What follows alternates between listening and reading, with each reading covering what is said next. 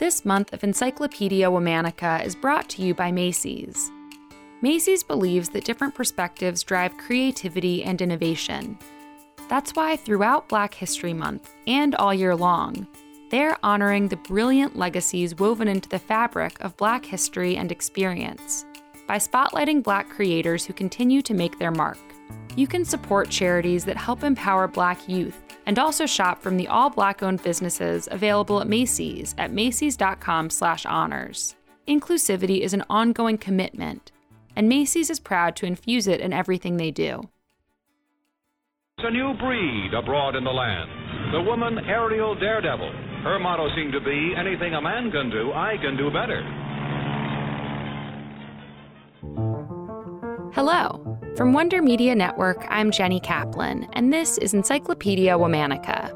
Today's Womanican first gained recognition as a celebrated magazine writer, but her greater claim to fame came later in life, when her high-flying stunts grabbed headlines.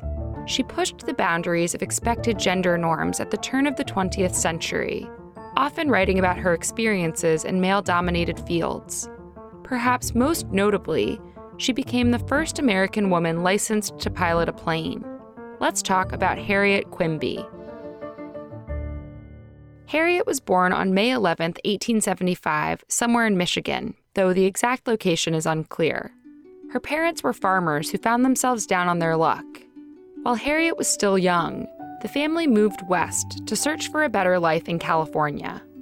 There, Harriet found freedom in a society that allowed some women to step outside of social norms. From a young age, people described Harriet as a tomboy on the quest for freedom. As she grew up, she found that liberty through writing. In her early 20s, Harriet became a staff writer for the San Francisco Dramatic Review. She quickly established a name for herself as a reporter. By 1903, she'd grown tired of California. So Harriet packed her bags and moved to New York City to work for Leslie's Illustrated Weekly, a popular magazine. Harriet worked as a theater critic, but her topics of interest soon expanded. Though Harriet wasn't part of the U.S. suffrage movement, she was devoted to expanding the hobbies and interests available to women of the time. Harriet herself was eager to travel and try new things. In 1906, she became very interested in race cars. She wrote an article detailing her experience during a thrilling 100-mile-an-hour ride. She also wrote an article titled, "Can Women Run Automobiles?" that may have helped open the door for other women to have the same experience.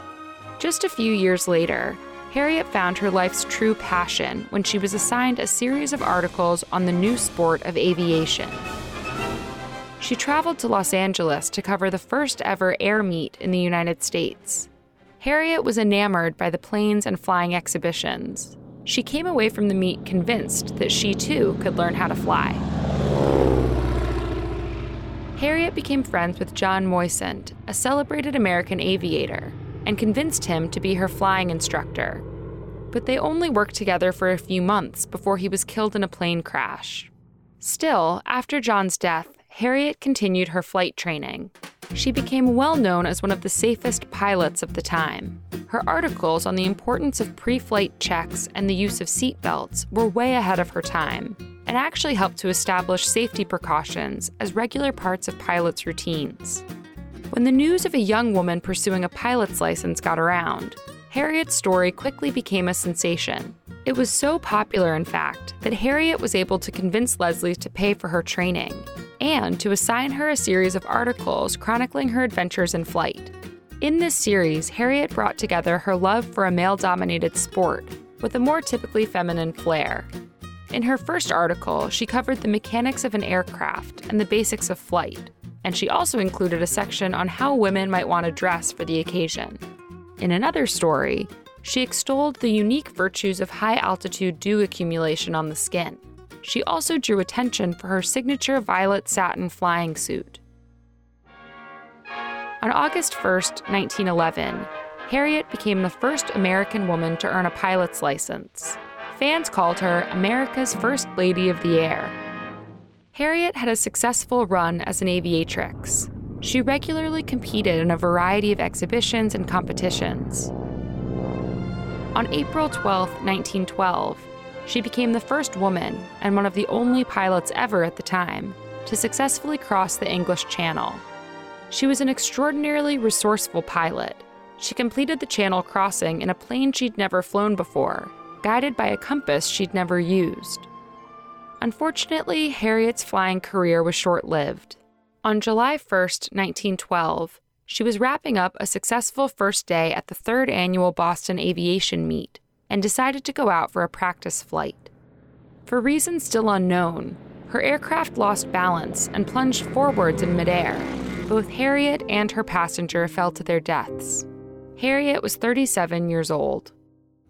Despite her short career, Harriet's impact on the world of aviation was undeniable. Just before her death, Harriet published an article that called aviation one of the best sports for women. Not only was it dignified, but it also granted a sense of freedom and excitement found in few other hobbies. In 2004, Harriet was inducted into the National Aviation Hall of Fame. All month, we're talking about journalists. For more on why we're doing what we're doing, check out our newsletter, Womanica Weekly. Follow us on Facebook and Instagram at Encyclopedia Womanica. Special thanks to Liz Kaplan, my favorite sister and co-creator. Talk to you tomorrow.